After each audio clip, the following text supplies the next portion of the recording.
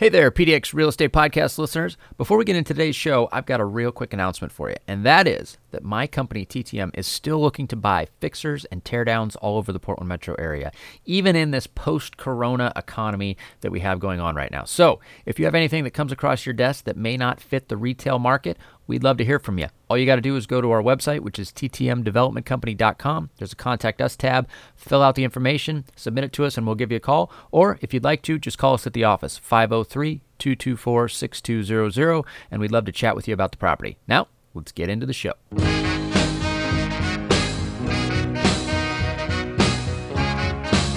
This is the Portland Real Estate Podcast, your number one place for anything you need to know about the Portland real estate market, along with in-depth interviews from our local real estate industry experts.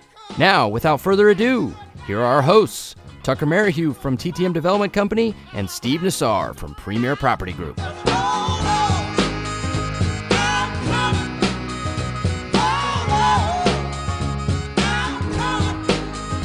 Welcome, everybody. This is the Portland Real Estate Podcast. We're doing it today on my wall because we've got technical difficulties. Some of you guys may have seen that before, but Joe's going to share it into Masters. This is meant to be a live show in the Masters group, but hey, we'll get it there. But without further ado, I want to intro my co-hosts as we stumble through our tech issues this morning. Welcome, Joe. Welcome, Steve. What's going on, guys? Hey, guys. Hey, good to be back. You were saying it's not a sunny day. It's supposed to be sunny, hopefully later. I've actually got some plans to tee off here in an hour or two, a few hours, early this afternoon, 2:00. So, but yeah, good to be back. Joe, you're in the office. You're working away. Working away in the office. All right. I just shared it. So let's make sure we're doing this with a reason, right? I'm going to make sure it's in Masters and working. I think we all did. So, okay. Yay. We get it there? We made it? You know what's cool, guys? It's on I shared it too. So maybe this is the way to do it. It might be. We stumbled across it. Yeah, because now it's live on my wall. It's live on Joe's wall. Joe, share to your wall too, in addition to Masters. So now it's in four places live. It's my wall, Tucker's wall, Joe's wall, and Masters. That's awesome. That's a big audience. You won't be able to get away from us.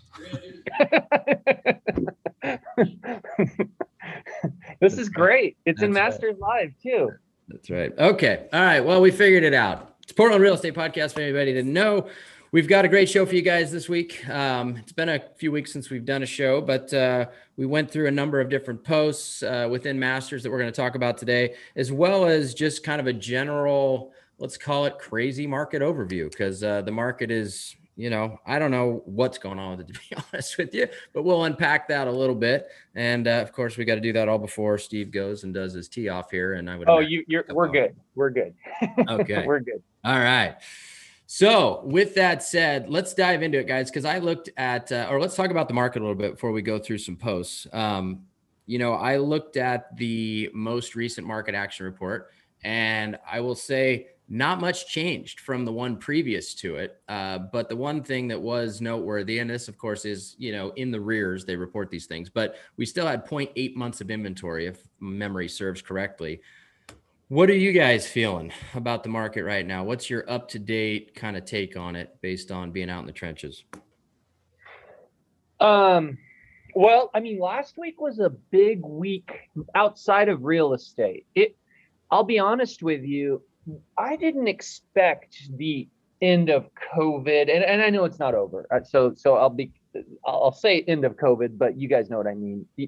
I didn't expect COVID to wind down as dramatically and quickly as it feels like it's doing. I kind of, and it's going to still be around for a while, but I kind of expected it to be this like slow play of 6 months where, you're kind of, this state's open, this one's not, this one, but last week, this, with that CDC release of, if you're vaccinated, you don't need to wear your masks around other people that are vaccinated, and then they're saying it's an honor system, and the president saying that, it really put a lot of momentum to kind of a reopening, if you will. including surprisingly our governor, right? I mean, she quickly came out, which was, you know, pretty surprising. And there could be changes to that, and the story's not over yet. But so in that context, it's hard for me to imagine that's not going to have some impact on real estate, which has benefited so tremendously from, you know, the stay-at-home play, if you will, which we've been in for a year and several months now, which has made, as we all know, homes so important. It's brought down mortgage interest rates, and just lit a fire under our industry. So to answer your question specifically, I think a couple of our listings sat longer than we expected last weekend, had a little bit less activity. Ones that we would have expected multiple offers come Monday didn't even have one offer. Now Monday we got a decent offer that we had to counter on, and I think we ended up at full price. But this is a listing in Villebois, 550 Master on the Main, that we expected 3 to 5 offers, you know, based on recent activity and data and you know, experiences. So now we also had a really nice weekend, right? So we had the reopening, we had beautiful weather. And I'm not saying the market's suddenly bad, but I don't know. I think there's going to be a lot of competition for real estate. I think people want to get out. I think they want to travel. I know they want to travel. I personally, since our last show, went to Palm Desert for 6 days. And we were looking around the airport and we're like, this is not a slow airport. Like, I did not see any evidence of, you know, anemic activity in the travel space. And that was before last week, right? That was 2-3 weeks ago.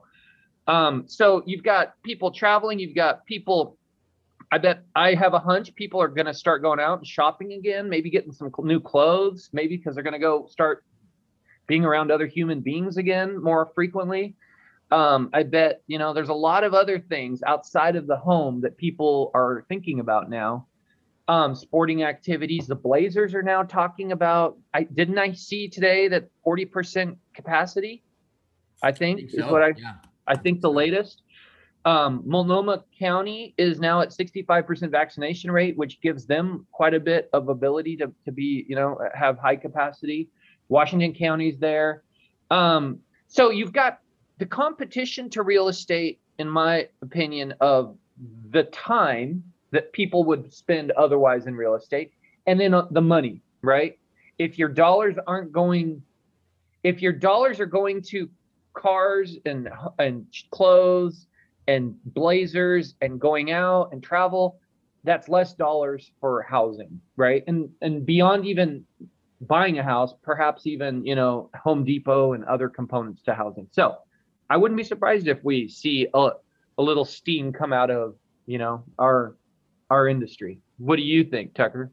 Well, you know what? I had an interesting thing happen yesterday, and I posted this on Facebook maybe a couple weeks ago, but this is kind of a secondary factor, let's call it, right? Like there's your traditional market of home buyers, right, and home sellers, but the cost of construction has gone through the roof. And we had, just to kind of put a little context on this for you guys, we had a bid for the trusses for one of our projects that we're building right now. And we got this bid 3 weeks ago. And we went to say, hey, can you deliver those trusses yesterday? You know, we'd like to, you know, move forward with it. That bid went up 70% in 3 weeks. 70%. So the cost of trusses is through the roof? Through the roof. Yeah. Through the roof. Yeah, there you go. Right? The bomb. So that's a factor too. And I'll tell you what, that takes a little bit of steam out of my sails in terms of, like, you know, being really excited to build houses, because, you know, we're still doing it obviously, but literally there's 2 different types of battles we're fighting right now on this front. One is we have the material costs that are jumping through the roof in a lot of cases. But then we have everybody else that is seeing that costs are jumping through the roof and they want to pile on the bandwagon and they feel like they should get a piece of this, dramatic increase in costs and not the porta potty guy. Yeah. And so we're fighting everybody on basically gouging right now. If their costs truly aren't going up. So either they're truly going up or they want to kind of lump themselves into that category so that they can push their costs up a rather significant amount as well. So that worries me a little bit on that front. I will say just on general, like inventory levels, I scan, the market every single day just to kind of get a feel for how much is on the market. And I do feel like there's been a bump in inventory in the last week. A lot of people are, putting their homes to market and, more collectively, and maybe they have places to go. Maybe they'll figure that out, but they're putting them out at some pretty high numbers. And, people are starting to want to cash in their lottery tickets, which I knew would happen at some point. But as you said, Steve, inevitably, the party has to slow down a little bit, right? It can't go full steam ahead forever. And I don't know where that line is, but maybe we're getting a little closer to it. It's kind of what it feels like to me. Mm-hmm. Yeah. Well, and I was being serious too, because Tucker, you made a post on Facebook recently where you showed the bill that came from your porta potty guide. What's his name? It was a hilarious name. Willie Make It. Yeah. Willie Make It. Willie Make It. And he was like you said, jumping on the bandwagon. He's like, well, shit's up. I'm getting in on that. So yeah, literally. No, let's talk about that. That's called inflation, guys. And it's here. I mean, it was interesting 3 months ago, 2 months ago, probably a couple shows ago, we were kind of in the early stages of going, what is going on with housing? What is this?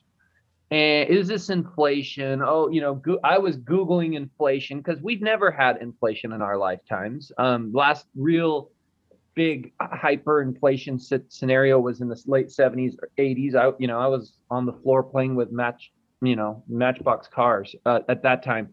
But so we were kind of asking, is this happening? Well, in the months since then, you can't turn on CNBC without hearing that word 20 times in an hour. And I will also add, while there's a lot more talk about it and high levels and high speculation that it's here, the data hasn't fully shown that. And I am concerned that when it does, you will see, I mean, if we see a CPI, consumer price index number that spikes to say 4 or 5%, how do mortgage rates not fly up? It's just not possible. And by the way, I watched an interesting thing recently on CNBC. Right now, the CPI is up 4% year over year. But why that's not as bad as it sounds like is because, remember, a year ago was April of 2020 and everything was constricted.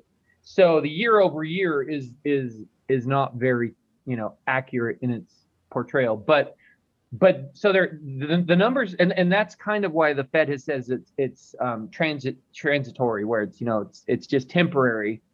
But I just don't know that it's going to be that. There's just so much money in the system. I mean, we've seen it in housing, which isn't in those numbers, by the way. So I think that could be a big hammer that drops on housing and really slows it down. Is if we were to see mortgage rates fly up to 5-6%. I mean, I know that doesn't seem like a high number, but when you have a housing market where prices are sky high and affordability is based on rates being at 3% or lower in recent months and years, then it's a wet blanket for sure. Did you see that article that was put out? I forget where it was, but the old head of WAMU did an interview, and he basically echoed the same things. He said if mortgage interest rates get 4.5%, 5%, that's going to be a pretty major e-brake on the real estate market, and it's going to put some downward pressure on pricing. And absolutely. I agree. I definitely agree, because we've had cheap money for a long time, and it's cooked into kind of the value of a lot of these assets, in my opinion. Yeah, totally. So yeah. I got something to add there. There's like so much going on right now in our market. And what's really frustrating is there's a lot of realtors out there that don't really look past the deal, or they don't look past tomorrow. They're just worried about, hey, this is the fifth offer I wrote for these buyers, or hey, my listing had 6 offers. They don't really try and unpack what's happening. What's happening in the next 3 months? What's happening in the next 6 months? So the things to consider right now is we have stupid low rates, a huge deficit in inventory. 0.8 of a month is what we have. If there's no new inventory, no new construction, no new listings, we will get rid of all of our inventory, deplete it fully in about 3 weeks. So that's like stupid weighted on the seller side. We had the forbearance law got lifted Cinco de Mayo. We have sellers not selling for the first reason I've ever heard in my 30 years, because they don't want to sell because they have nowhere to go, right? That's how difficult it is to find a house. There are other people thinking, hey, I'm going to jump on this bandwagon and I'm going to go fishing for stupid money. So there are people getting in on the market saying, hey, this is my big payday. Even though there's activity happening out there, if a broker has to write 5 offers for someone to make it stick, if you have 5 things in escrow, then you've written 25 offers. That's a hell of a lot of wasted time trying to make that stick. As well as all of this that's going on, the building costs are going through the roof, right? It really doesn't make sense in some situations for a builder to build that house or a buyer to absorb that cost and pay more for that house. In some circumstances, there has been a bump in inventory recently. And I think because the rates are so low and our inventory is so low, we're going to be a little bit more of the same bulletproof for the next 3-6 months. But I think the light at the end of the tunnel might be a freight train. And I'll tell you a little bit more about what the forbearance lifting does. That's one of our topics today. But you have inflation when the dude at 7-Eleven said he just bought an investment property, right? The guy that makes $55,000 a year and he bought an investment property. Inflation is happening. And so the difference between 3%, where anyone and their brother can afford a house, if 3 goes to 4, you just increased your rate by 33% on top of what it was. When we were at 6, and if it went from 6 to 7, I mean, that's like shooting a barge with a BB gun, right? But the difference between 3 and 4 is massive. And so there's going to be a little shell game that's going on that will be hidden from the public, because I'll be the first one to tell you a lot of the stuff everybody's reading is bullshit. And this is when I talked to the guy who is the number one in the country for REOs. Matter of fact, have you guys seen that movie Billions? The series? Show. Yeah, the TV show. Yeah. Yeah. Great show. Yeah. Yeah, it was modeled after him, but he did REOs instead of stock, but it was sort of modeled after him. And we sat down and had lots of conversations in Arizona, and the REOs are coming, but it's not gonna be like 2008. There's a different strategy, and I'll tell you that when we get to the forbearance thing. But all you people who have a house that isn't perfect for you and you have thought about selling, let's do it right now. You'll thank me later. Mm-hmm. By the way, there is an update. That forbearance law was extended June 30th. It was on Kate Brown's desk yesterday. I know this because I have a short sale with a foreclosure looming. Yeah. And just yesterday, the House, and this I'm talking Oregon right now, passed an extension till June 30th. It was prior. Yeah, And but what it means is there's people out there in default in any market. There's always 10% forbearance. 10% foreclosure. It's not publicized though, because the banks are forced to report, and the banks don't want to go through 2008 again. So if a bank is forced to report, that A, makes them look bad. B, it gives them trouble for trying to find money. And C, they don't want to go through the lawsuits. So forbearance means someone's in default, but you just can't act on it. So once they do lift it for the final time, once they get to 90, 120 days late, they are selling to hedge fund guys. And hedge fund guys don't care, and they don't have to report. And so the bank doesn't have, hey, all these foreclosures on their docket, because they're selling them at 60 cents on the dollar, and the hedge fund guys are going to flip them. So the builders and the investors like us probably won't even get a shot at it. By the time you hit the NODS list, notice of deficiency, it's too late, right? Everyone and their brother, I buy cheap houses, I buy ugly houses, you got to get it before then. But that's going to affect what happens in the long term.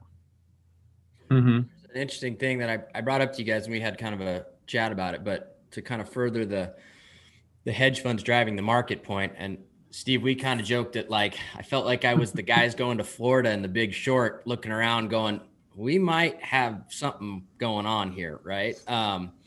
But and he goes, I think in the movie, he went to a strip club and she told him she owned like 4 houses or something like that. Wasn't it? Wasn't that? Yeah, and that's when he's like, houses. Okay, there's some froth in this market. And what I found out, and Joe, you knew this as well, because you had some, fairly in-depth conversations with some of these same people while you were in Arizona, is that some of these, I don't want to say a number of these hedge funds are buying based on a yield, and that yield actually means they can pay more and substantially more than what true market value is for a lot of these houses. So that's another driver in pushing prices up.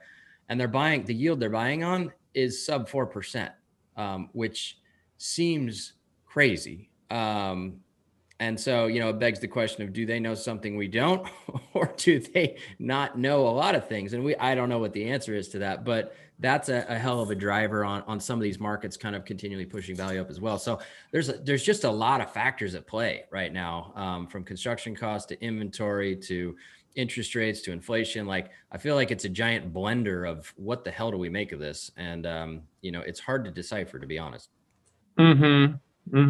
It has to. It cannot sustain what we're doing. Sure. Lumber prices, and when the forbearance is lifted, and stupid prices, and we will have to plateau. And you'll notice, like, when you list, people are going to think the market sucks because you list a house and you only have 3 offers on it in 24 hours, right? I'm starting to see the signs of the inflation taking hold in our market. Yeah. And by the way, I welcome the slowdown to some extent, right? This is not a healthy market. It's not a fun market. And it's not good for our industry. It's not good for realtors to have the perception of the masses being that houses sell themselves and it's so easy. I know builders are not happy. Which seems, it seems counterintuitive, because this is probably the best housing market of all time, is what I've heard many say.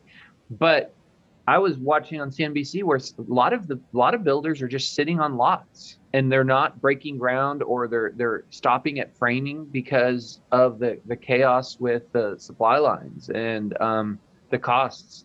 And it's hard to, I think they just want it to, they don't, I think, and you know this better than anyone, Tucker, but when your costs are just doing this, it's really scary. It'd be different if the costs were just high and then they stabilize. Now, fortunately, I have heard in the last week there has been a little bit of stabilization in lumber. And I think there's also a lot of speculation in lumber too, which is part of the lumber futures. There's some weird stuff going on with that. What do you think, Tucker? It's been snapping back and forth. But as I, went back to my trusses story, like, lumber on paper hasn't jumped a ton. It's gone up and down in the past week, but I had a 70% increase in 3 weeks from a bid on trusses, right? So you can understand why some of these builders, when they're building, let's call them more entry-level houses with thinner margins, they just go, screw it, we're not breaking ground, right? And we got a bid from our excavation company. That's up 30%. Lumber's up 30%. The outhouse guy wants another 30% because, apparently chlorine tablets cost more money now. So you can see why people are just pumping the brakes. But then that's another factor at play, right? Because now we have less new inventory that is going to come online down the line.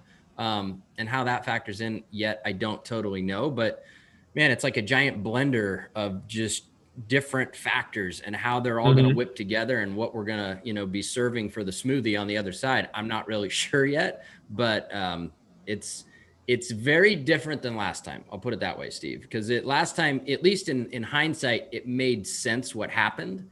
And maybe in hindsight this time, whatever happens will make sense too. But, we've all been in this a long time. And the only thing we can collectively agree on is it will have to slow down at some point. And we think interest rates will be the driver on that. But how this all kind of fuses together. Yeah. You made a great analogy. It just made me think of it. It's like you're making a smoothie. The market is the smoothie. And you see these kind of bad ingredients going in. And you're like, how can this taste good when this is over? Right. It kind of makes me think of that. Like there's just, and this isn't my opinion. There's a lot of really savvy people out there in our industry that are like, I don't know that this is going to have a great ending, right? One way or another. So the smoothie analogy is good. I mean, it's still happening. It's still being made, but there's some ickiness going into that blender. It feels like it. It sure feels like it. So yeah, and I'm seeing a lot of. I was on a panel this week for the OAMBA, Oregon Association of Mortgage Brokers, OAMB, and I mentioned I'm seeing a lot of smart money sell their primary residences, and there's a couple people on this podcast who I consider to be pretty smart who are in that situation, or they're in discussions, or thinking about things. So yeah. That's usually a telling, sign as well. So to your point, Joe, I mean, people who are thinking about selling, get your house on the market, and we welcome that inventory, and we welcome, a spike in inventory. We think maybe even, if that happens in the right way, it could neutralize things a little bit without having it. Because I think the higher and higher the prices keep going, the uglier that smoothie is going to taste when it happens, or when it's done. If we can kind of just stabilize things here and get more inventory out, gives us a better chance at a soft landing. I'll say that. Well, every market has, there's always a jerk in every market, right? And right now you can consider, look, sellers are king of the hill right now. We ask whatever we want. We get a bunch of offers. It goes over ask. It's really stupid. People are guaranteeing appraisals. They're not appraising, right? The moment any form of panic sets in, it turns like that. So when if there's bubble talk, or rates go up, or houses go on the market and they stop selling, and people are noticing inflation, then the buyers become the jerks, and it's like, okay, that house is $1,295,000, and I bet in 2 years I'll pick that up for $950,000, right?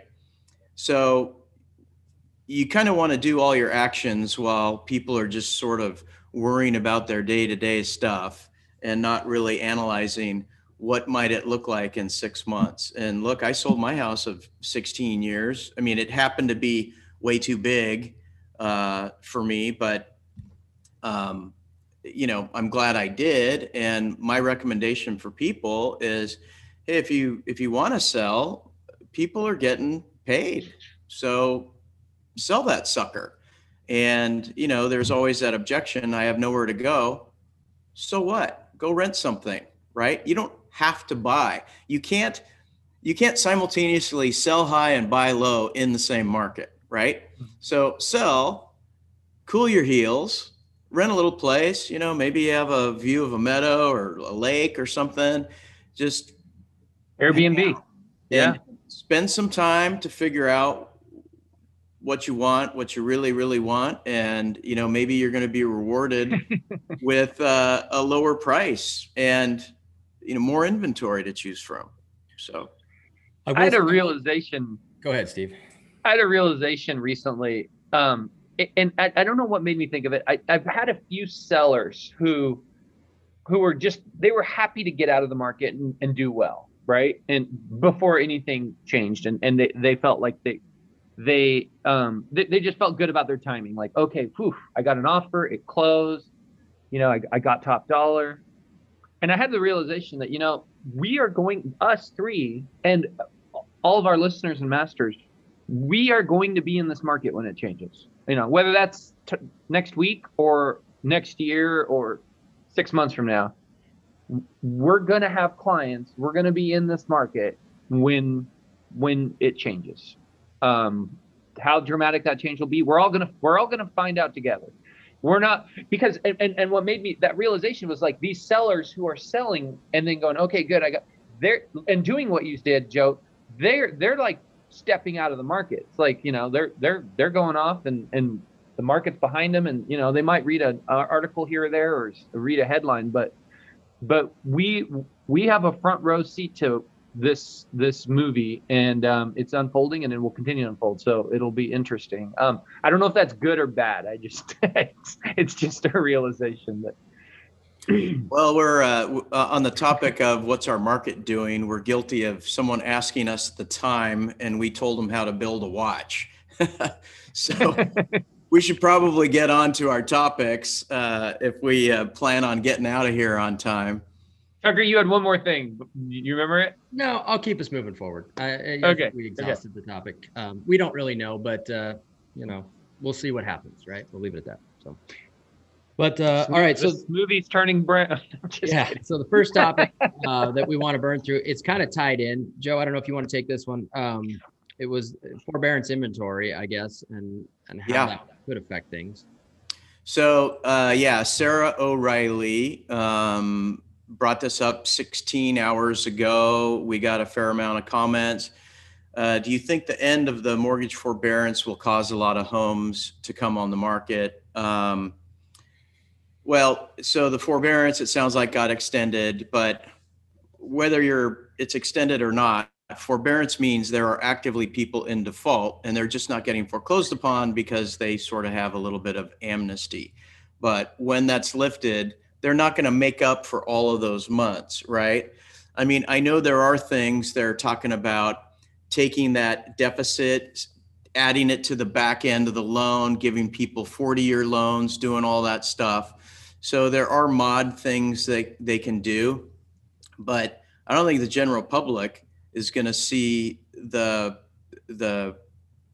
forbearance properties on the market. I think hedge fund guys, there's such a massive amount of money out there that the hedge fund guys are going to buy it up, and they're not going to be foreclosed upon. At best, they'll be short. So they'll sell short, or the banks will peel them off to the hedge fund guys, and we won't see it until the hedge fund guys put lipstick on it and then want to ask 110 % of what it's worth on the market after they, But here's another wrinkle to that, Joe, and this is what I found out, is a lot of these hedge funds are not looking to turn these properties over.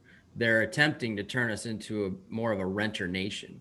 So there is the possibility that a lot of this inventory, if it goes that direction, let's say, just for argument's sake, that it may be absorbed and it may sit in this, long-term rental cycle where it just becomes a yield for money. So that's a possibility as well. I think the, once it's lifted, I think the likelihood of it just being a shit show is pretty low. I think they will probably re-amortize that, accrued debt, let's say, over the back end of the loan. But if there are some things that, would push people to sell, there's still the fact that a lot of these people probably have a fair bit of equity in today's market. They have to. They have to. Yeah.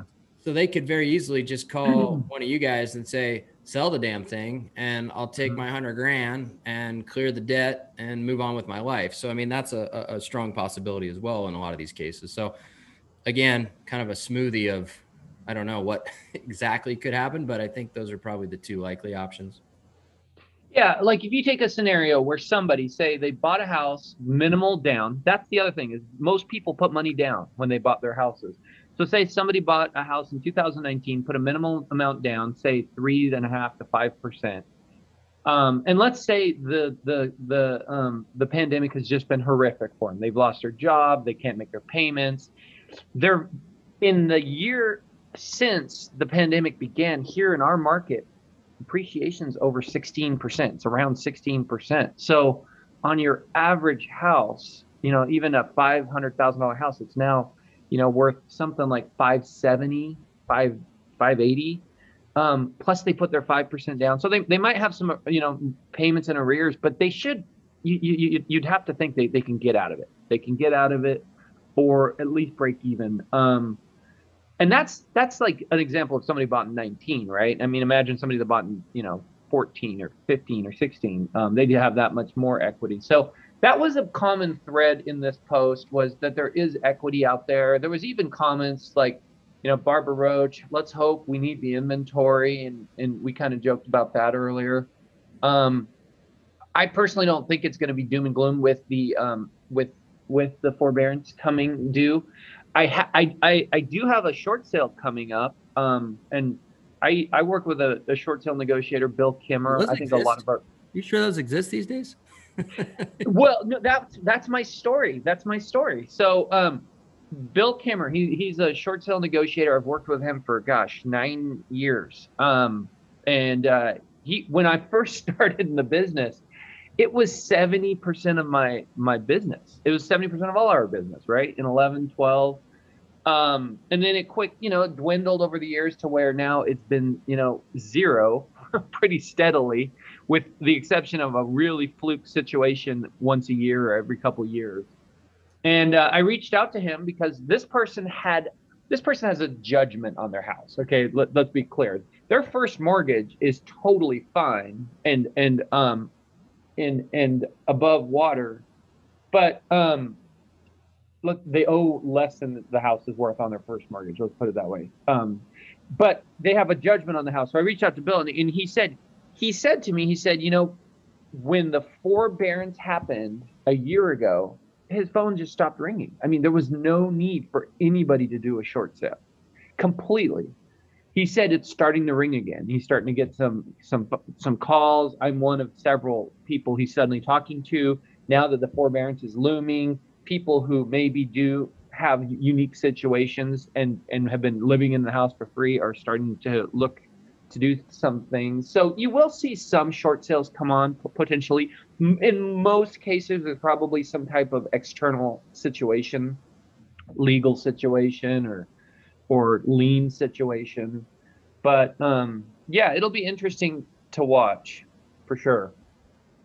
I think bottom line is I don't know that it's really going to do too much. I think the two likely outcomes are re-amortize the debt on the back end of the loan or call one of you guys to sell the property. Yeah. And yep. This is primarily only the blue collar type, lower range. The people that were affected, you can't make money when you're a waiter and, the restaurant goes tits up because of COVID or anything. There's so many businesses. It's so sad. We have 3 offices and I drive to them, and it's like every time I go, it's like, oh, hey, that pho place is no longer there. That sandwich place is closed down. That bar is closed. And they're the ones that are going to be affected. There are some levels of wealth out there that they're going to be isolated from any market. Whatever the market does doesn't affect them at all. I think we're talking sub 500 and less is going to be, I think, the majority of these properties in trouble. Mm-hmm. Mm-hmm. Yeah, I tend to agree with you there for sure. But yeah, I wish there are a couple of good sandwich places. I wish we're still in business. I'll tell you that, because I love a good sandwich, but yeah, part of the carnage. Yeah. Well, let's move on. Let's go. the let's next go to one. yours, Joe. Yeah. Yeah. Oh, okay. So we unpack a lot of stuff in masters, and we talk about ethics, and we talk about procedure, and we talk about all kinds of stuff. And this is sort of to bring it fresh in people's mind about what's appropriate and what's not. And so the question I posted just yesterday, and it already has like 117 comments, is it inappropriate to call or text agents before or after certain hours, or is it the agent's own responsibility to turn off their phone or their notifications when they want privacy? And we got a mixed bag here of comments. Almost right down the middle, right? Almost exactly down the middle. Yeah. Which is interesting. Yeah. And so look, here's my philosophy on that. If I'm writing an offer for some people, it's my job to make contact with that broker, which means I'm probably going to send you an email, which no one has a problem with email. I mean, your computer doesn't make this screeching noise every time an email comes in, but phone calls and texts, people aren't usually on top of it, but I'm doing all three. And I'm probably going to Facebook stalk you too, because my job is I got to get a hold of you.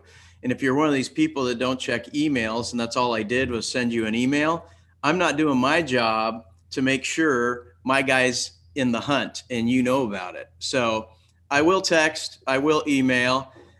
And if it wakes you up, that's on you. That's how I look at it. You know, turn it off if you don't want to hear it. Right. And, we had this discussion before, and I mean, I do the same thing. If I get a text and at 1 a.m. that I should consider getting an extended car warranty and it wakes me up, that's on me, right? I got to silence that stuff.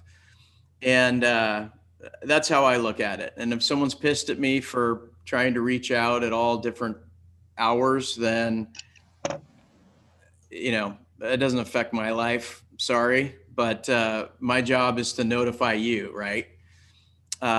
So that's how I look at it. What do you guys think? I'm going to test this theory. I'm going to send you guys some slightly inappropriate pictures at 1:30.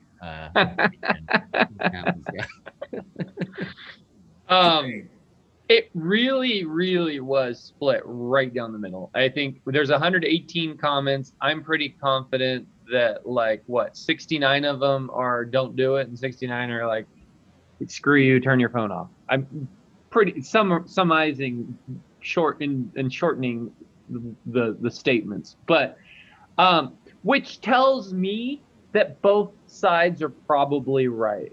Okay, and so my take on it is this: don't do it. I mean, but have grace if someone does it.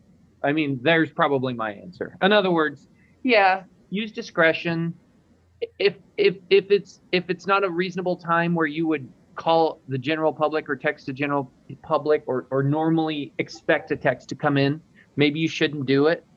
But if somebody does it to you, don't fly off the handle and assume that it's an ethics violation and that you should report them to OREA. And my gosh, I mean, let it go. So what? I think people are getting a little carried away. There was, it kind of cracked me up. There was a post that said, there was about 10 different posts, let's be clear, where they were basically laying out the hours. So one guy's saying, you can call to 8, you can text to 9, but email anytime. And then someone else is like, well, you can call to 7:30, text to 8:30. I mean, and I'm like, are we really as an industry going to try to come up with those rules? Or so it's really, there is no rules is the answer, but just use some common sense. I agree. You should be able to email any time of the day. I agree with that. Now, if you want to look, I have had times where I was behind on emails. I couldn't sleep. I woke up, at 3 a.m. I generally will turn off my inbox. And then when I wake up at 8 in the morning, I'll turn it back on. So all of a sudden, all those emails flood out. You don't have to do that though. And I don't think that's just something I did. I do it more so I don't look like a wacko in the middle of the night. Because that does happen, right? When I get emails at like 2 in the morning, I'm like, what are they doing? Email, right? Are they methed out over there? Are they like what are they on that they're running around doing emails in the middle of the night? Yeah. So I do it for that reason. I don't do it because I'm worried that their inbox is going to make noises. I mean, that's on them to make sure their emails aren't dinging them all night. But with calls and text, yeah, it is a little bit different. And I try to use some discretion, after certain hours. I'm not even going to pretend to say the hours. That was my point. I think trying to dictate those hours is very subjective. Just use common sense. And I think, and then again, have grace when somebody steps out of what you think that's the point. If one agent thinks they know the rule and it's 7 o'clock after that you can't call, and another one thinks it's 8 o'clock, well, now these two people who are agreeing on one thing are disagreeing at 7:30 when one gets a call. And I just don't think that's the rules of the road for a cooperative industry. So I think the dealing with a buyer pissed off whose offer didn't get presented because the broker didn't know about it, or me making sure that broker knows about it and they're a little pissed off because I sent them a text at 11 p.m. or something. I'm going to take that one every single time. And I think the main theme of like our last 14 months is everybody's got to take a little pressure out of the tires. You know what I mean? Yeah. You have people walking around that just really need to take about 50% off. I was at Tumwater winery last night, and I got all the way there and I forgot my stinking mask. And I'm like, oh, did you pull your sock off? Yeah. And so I walk in there and the lady said, well, there's people that are vaccinated and people that aren't vaccinated. And we just have a rule that if you're inside and standing, you have to have a mask on. But if you're sitting, and she was like so apologetic. And I just said, hey, no problem. I'm not aggressive about it. I honestly don't care.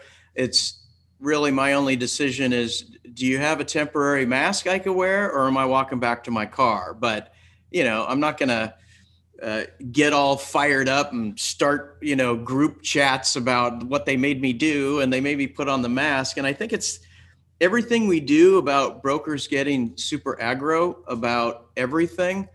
We really need to chill out a little bit, Yeah. And my appointment was for 2:30 and someone was there and they didn't leave until 2:50. So that we only had 10 minutes. And I mean, we all work together. We're going to get through it. Things are constantly changing. So let's just try and help each other as much as possible. And every hill doesn't have to be the one you're going to die on, right? Pick your battles. Yeah. I like it. Good quote. I love it. Yeah. All right. Well, let's move on to our third one, one, because this one was lightning in a bottle in Masters this week. Steve, Joe, which one of you guys wants to take this one and kind of summarize it? I'll pull it up and read it. This is one of the posts that I think had the most comments possibly of all time. Possibly. Definitely. We've had more than that, but that's one of the top 10s. Oh, yeah, it's up there. Yeah. 289 comments, 167 likes. Ross Seligman. It's about Portland. Get ready. Hi, everyone. I'll summarize it. It's pretty long, but basically he had a client. They were purchasing near Laurelhurst Park, which I just sold a house. It closed. It wasn't on the park. Fortunately, I think that's the funny part of this conversation is that park was quite an amenity in the recent past. I mean, that was like the place to be, was on that park. Now, I had a house just a couple blocks from the park, kind of like by the Peacock Lane over there, where the Christmas lights happen. And he was an escrow with representing buyers on the park.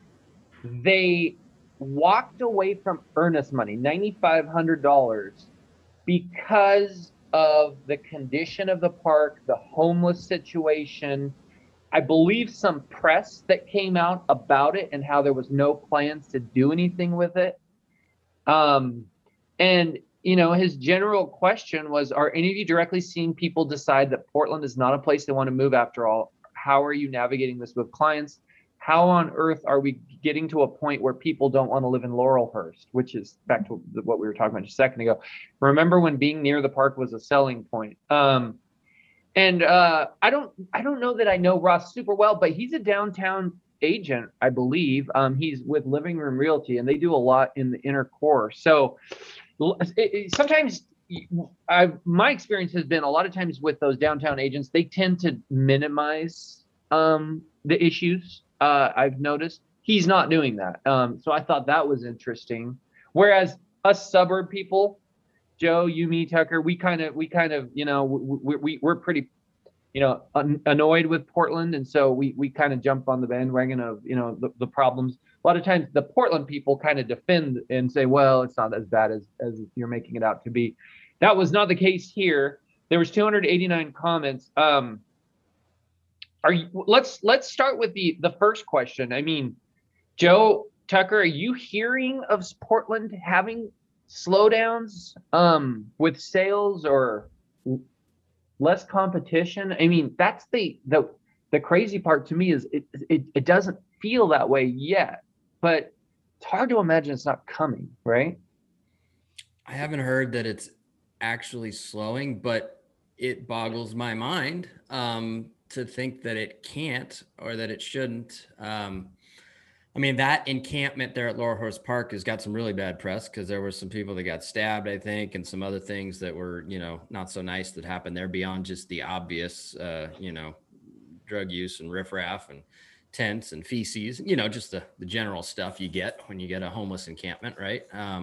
But I remember, God, we did a couple projects in Laurelhurst back in the day, and you're right, Steve, that was like it was a selling feature, right? And so part of his point is, how did we get here to the point that, somebody's actually walking away from a home because of something that used to be a strong selling feature? Now it's a huge negative, right? And I don't know. I have to think that at a certain point, we're going to hit a critical mass of like, we just universally say, I don't really like what I'm seeing here. And people may not want to live there. But as far as the stats go, I haven't seen that yet. So it's, again, kind of a blender of like, this doesn't seem right, but this is what is happening. So I don't know. What do you think, Joe? Well, every state has a bad area, right? Every state has like a Oakland or something. And, being close in downtown was kind of sexy for Portland, right? City of bridges, we got rivers, we got some views of Mount Hood from everywhere downtown and lots of cool stuff. And we just happen to have the absolute worst friggin' governor and mayor in the history of Portland. And, Wheeler got reelected, and he's lucky because he's like the second worst person on the planet, right? The first worst person was the one he ran against, which is the only reason why people voted for him again. But the mismanagement of money and what's happening is Native Oregonians like me are getting pissed, and they're like, forget it. I'm going to do my best to try and fix it. And I'm going to fight, and I'm going to fight for the city I love. And I'm going to be on a campaign, and it just ain't working because we have the wrong leadership, and people are going to Florida, Texas, Arizona. But we still have a big influx coming in. And, there's lots of states out there that the grass is greener somewhere else. Well, sometimes it's greener because there's a septic problem. The person that leaves Texas because of a water problem or a money problem, or California that has some money problems and water problems, you leave somewhere and then you just change your problems for something else, right? Yeah, I'm going to Phoenix. It's great. The weather's great, except for the summer months when you're like under a magnifying glass, like some fat kid is burning bugs with a magnifying glass with the sun because it's 120 degrees, and, going down south where you have like mosquitoes and bugs the size of your hand. I mean, every state has baggage. Portland has horrible leadership. And to quote Donald Trump, Portland's a shithole right now. And, he asked me what I really felt, right? So this is it. It is. I'm not going to stick my head in the sand. I'm not going to not acknowledge it's happening. I know I can't fix it. I've tried. And all I'm going to do is we live on the outskirts. Outskirts is kind of popular for real estate right now. And maybe 5 years, 7 years, it's going to turn around and Portland will be the Portland that I love. Because I've been to lots of places and there's no better summer than Portland, Oregon. The weather is perfect. It's green. We have 4 distinct seasons. I think it'll come back, but it's going to start with a change of leadership, because putting a blanket rule that, hey, any park known to man, you can set up a camp and there's needles and poop and everything all over the place. I had a buddy of mine had an office in the train station, and he just said, I have to step over all these people to get to my office. So he gave it up. He bought a house. He does his business out of this house. Anyway, I do think it affects everything. And I can see people, one of our brokers wrote an offer on a $1.5 million house. They got back, their Range Rover was keyed and stuff because there was some demonstration. And so they pulled out of the offer and said, forget it. We're out. We're not going to move to Oregon. And anyway, I think it affects people. I don't think anyone's moving close in. I think they're moving outskirt, LO, like us, West Lynn, Oregon City, Wilsonville. They're not sticking around close. I mean, I did sell a house near Laurelhurst Park, and it did go with a couple offers. There are people moving there, but to Tucker's point, it defies logic, and I question how long that will continue. And did any of you guys see that reporting by Coin on Is Portland Over? That segment they did? Pretty in depth. I saw the introduction. I didn't see it though. Yeah. I mean, it's hitting mainstream media and our media. And, there was a time I felt like about 8 months ago, 7 months ago, maybe late last summer, when the riots were relatively new, where there was a lot of, to your point, Joe, there was a lot of people putting their head in the sand. They were saying, oh, it's not that bad. Oh, it's just a few square blocks within downtown core. We had somebody on the show that tried to say that, by the way.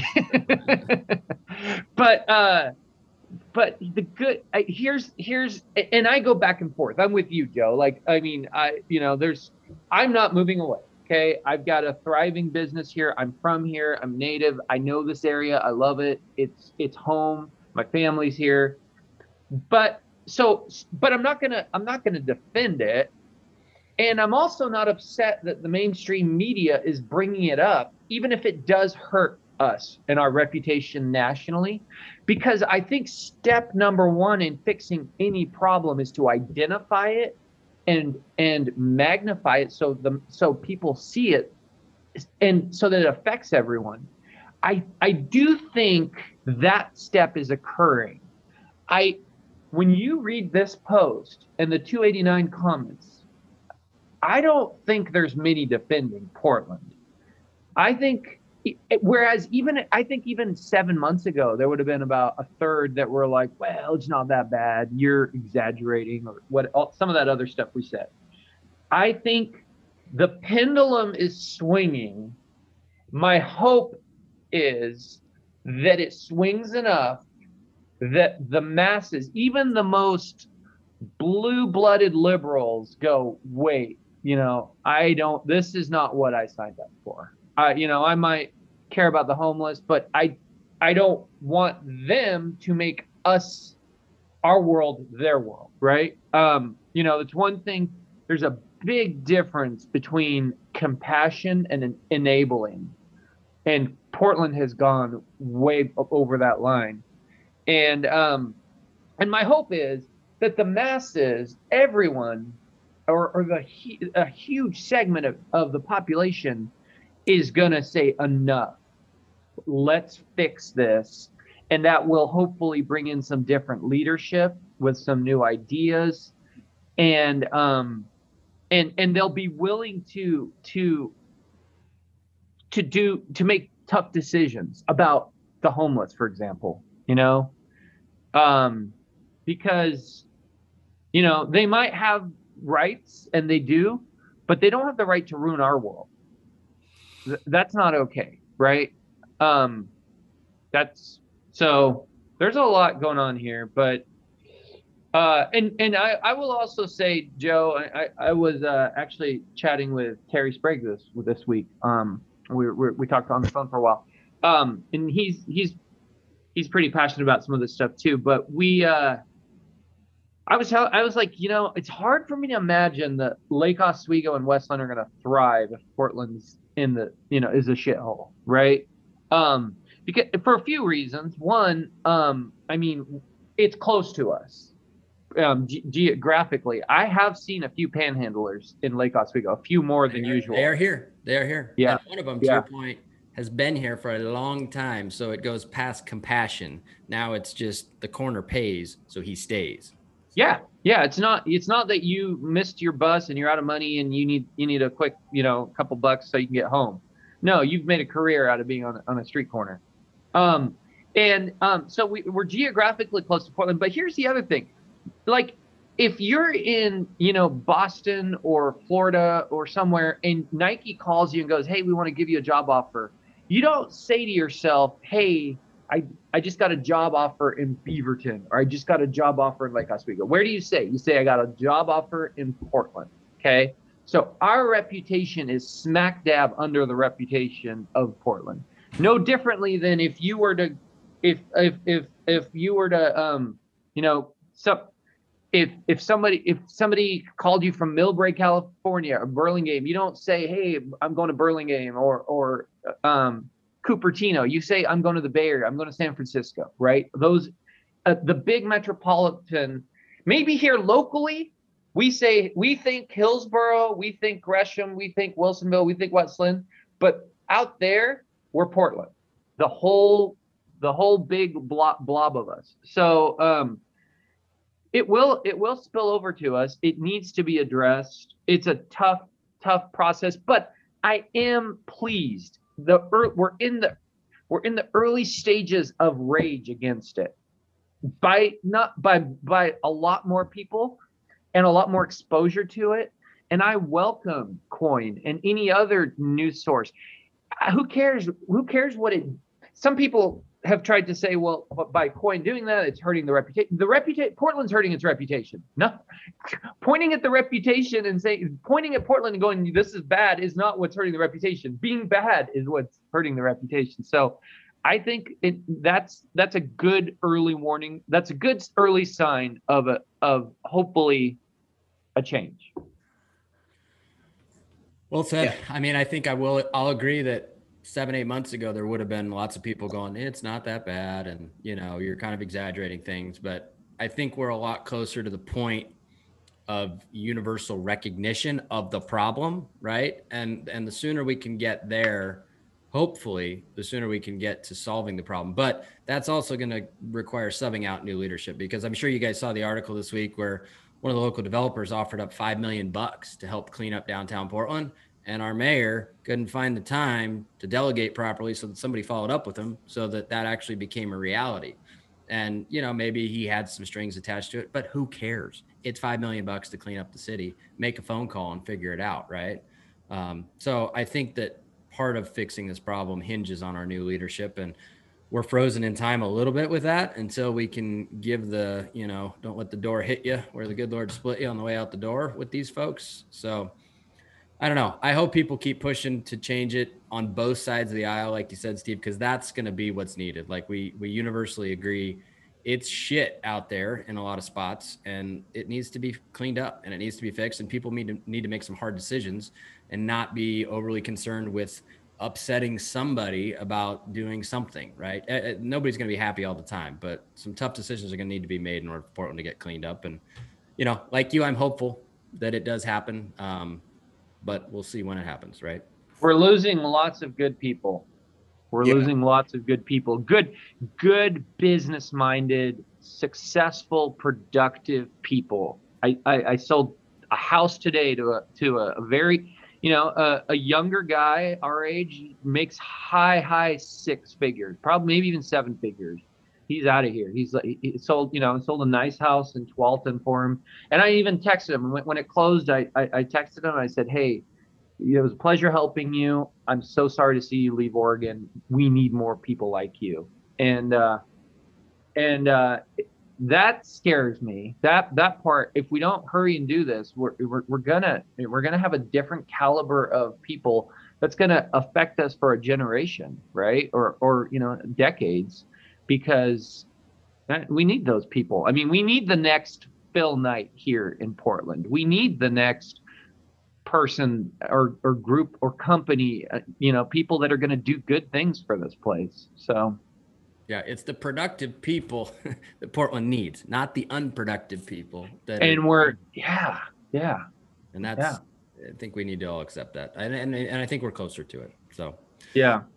But anyway, all right. Well, we went for about an hour today with technical difficulties. I think it was some good topics, good show. Any closing thoughts from you guys before we sign off?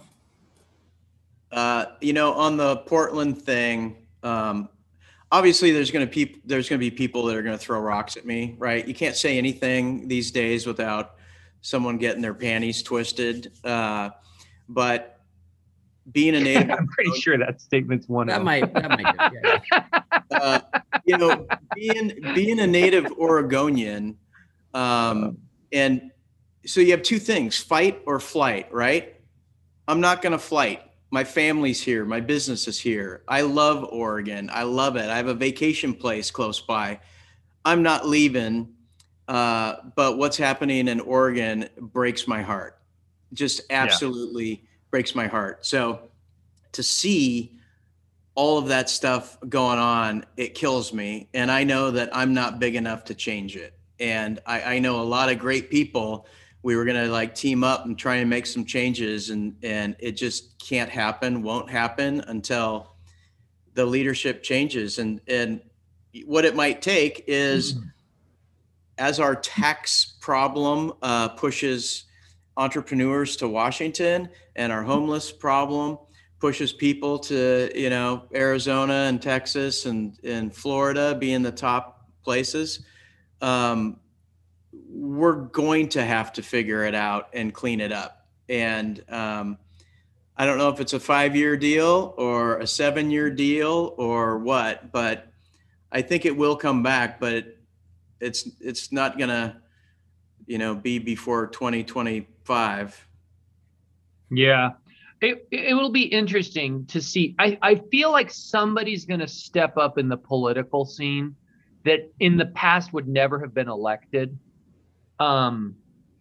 Somebody that's very, my hope would be very moderate, or at least, and maybe that has ideas that otherwise probably would never have been accepted, but because the pendulum has swung so far, people are like, screw it, I'll take that person to be our leader because my front door has a homeless camp, right? And that's it takes almost that kind of rage to fix an issue like this. And yeah, I agree with you, Joe. I think it's going to be a while. It would be nice to just see it neutralized at least for a while, not getting worse every day.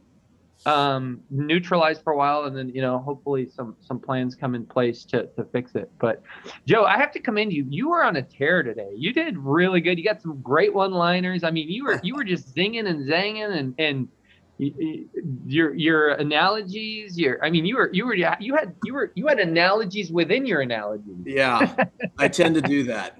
I think you even sang a song. I do it too. This was bourbon with a tea bag hanging out of it. Awesome. All right, guys. Well, thanks for watching this week's version of the Portland Real Estate Podcast. Thanks for hanging with us at the beginning with a little bit of technical difficulties. We'll be back again here soon with another show, but everybody enjoy their Friday, and we'll catch you on the next one.